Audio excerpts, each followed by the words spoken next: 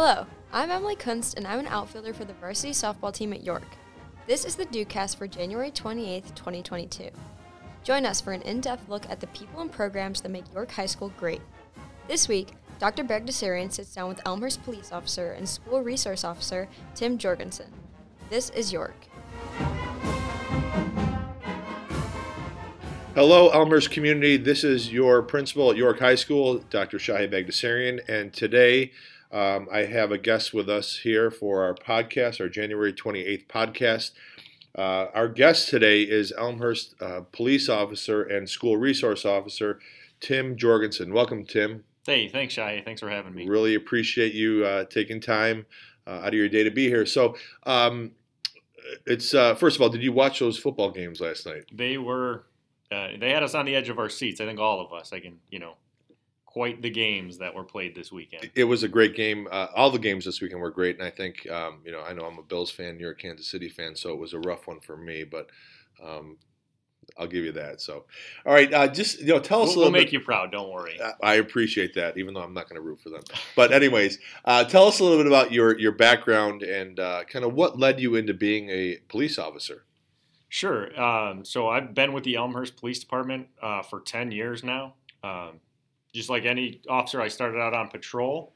I was lucky enough to do a little time in a plainclothes unit, where we focused primarily on like drugs and violent crime. After that, I went into investigations for a little while. And then I had the opportunity to come here to the schools, and I jumped at that opportunity.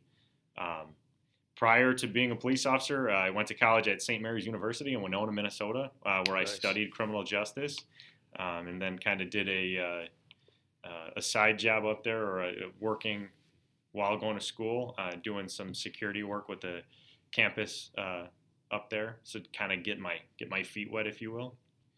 For me, becoming a police officer was kind of like a family business, if you will. My mom is a 911 dispatcher. My dad was a police officer. So where other people go into real estate or something like that because parents did it, that's what mine was. Both my parents were in the profession, and that was the dinner time conversations. That was weekends and holidays. I understood that they had to work. Schedules were different, and it was just always something from when the time I was young. I would spend my parents had overlapping shifts. I would spend half hour to an hour, at the police station while they were changing shifts, and then one of them would take us home. So I just kind of had a love for it from early on. It was always something I wanted to do. And I totally understand that because my father worked for the federal government. He is an agent and, law enforcement there. And he always used to tell me it's a 24-hour job. You're always working, always on the go.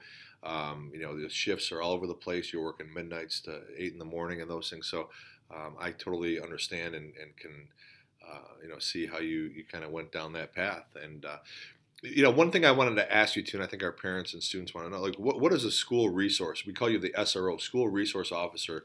What does a school resource officer do? Yeah, no, that's a great question. Our primary role, obviously, is, the safety and security of the students and staff, and for that matter, anybody that's in our buildings here in District 205.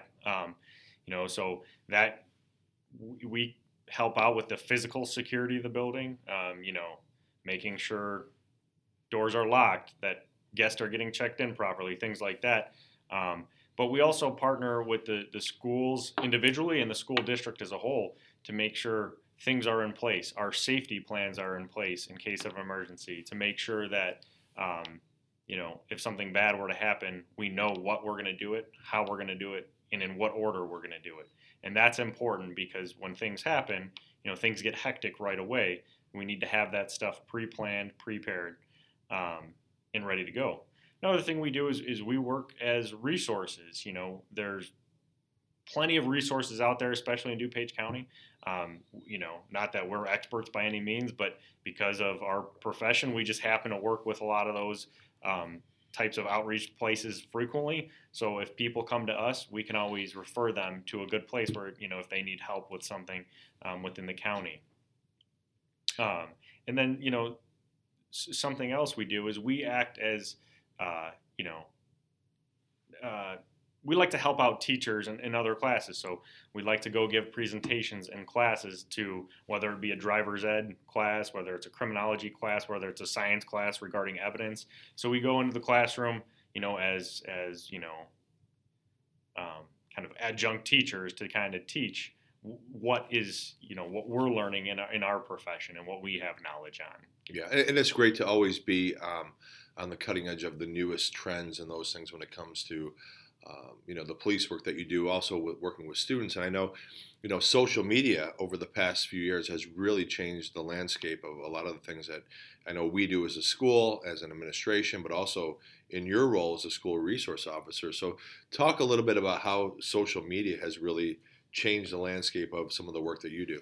Yeah, it definitely has changed the landscape. And to be honest, if you're not utilizing social media, if you're not using it, if you're not monitoring it, keeping up with it, you're kind of behind the times, So it's definitely changed what we do. If go back a few years, where prior to kids even having cell phones in schools, it wasn't really a thing. Everything was face-to-face interactions. Everything was, verbal communication, maybe some written communication on notes being passed in class. Now it's totally changed. Everything is done via social media. All kids are using all kinds of platforms, but it's good and it's bad. It's good because it opens up I would call it their network. They're able to communicate with a lot more people at the same time, share ideas, share thoughts, make plans, do all these things that kids should do. But it's also dangerous because kids can go down the wrong path, sitting behind their cell phone, in the comfort of their home or wherever they are. And they can maybe say things and do things on social media that they wouldn't do in person or in, I'll call it real life. It's things they wouldn't do or say to somebody. And that can make it, that can make it a little bit dangerous. Yeah. And I think too, what advice would you give to our students or our parents when it comes to school safety, social media? What type of advice would you give to our families out there? Yeah, especially for school safety, the main thing that I like to always say is always be aware. Be aware of what's going on around you. Again, in this technology, driven world we live in now, don't forget to pick your head up, look around, see what's going on around you, who's around. That's the easiest way not to become a victim of something, whether it's a theft or something like that. The other thing is, especially for the students, we always like to say what happens on social media is real life. It doesn't matter just because you said it on social media. It's not like it doesn't count or something like that. It's real life. So if you're going to say something, make sure it's something you would say to somebody's face in person, whether it's an adult, your parent. All that information is retained by these corporations, and that's retrievable by the police department. So we always like to say, just because I use Snapchat as an example, because people think that the content goes away after 10 seconds or whatever you set the timer to. And it does. It goes away to the end user. However, Snapchat is a U.S.-based company under obligation of the federal government. They have to keep data for a certain amount of time. If something comes up and we need that data, there's just some some paperwork we have to fill out and get approval from the court, and we can get that data that was, whether it's Snapchat or Facebook or Instagram or TikTok, we can get that data, and so those things, whatever you put on the internet stays on the internet.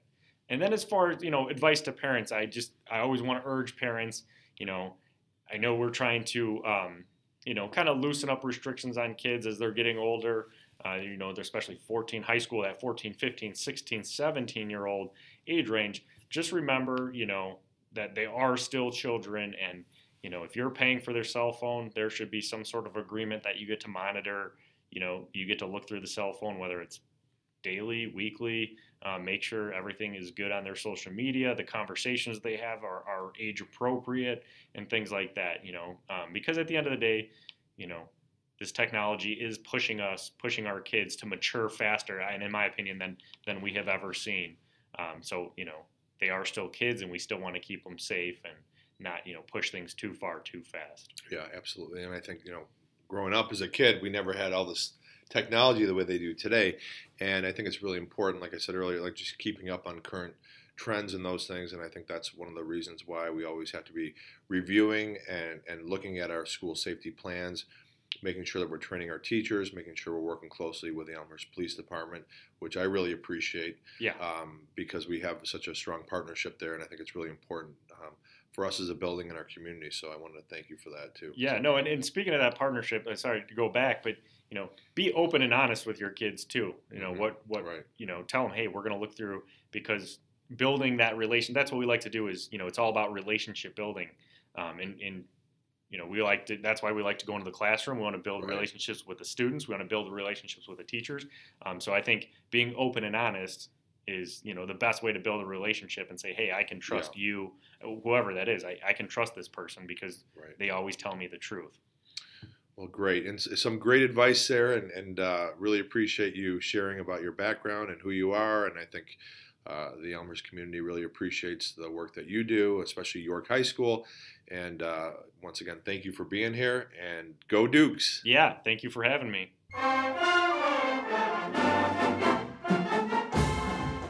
DukeCast is a production of the students of York High School. This episode was edited by Jack Borchers. The fight song is courtesy of the York Marching Band. For more information about York High School, visit the links in the show notes of this episode.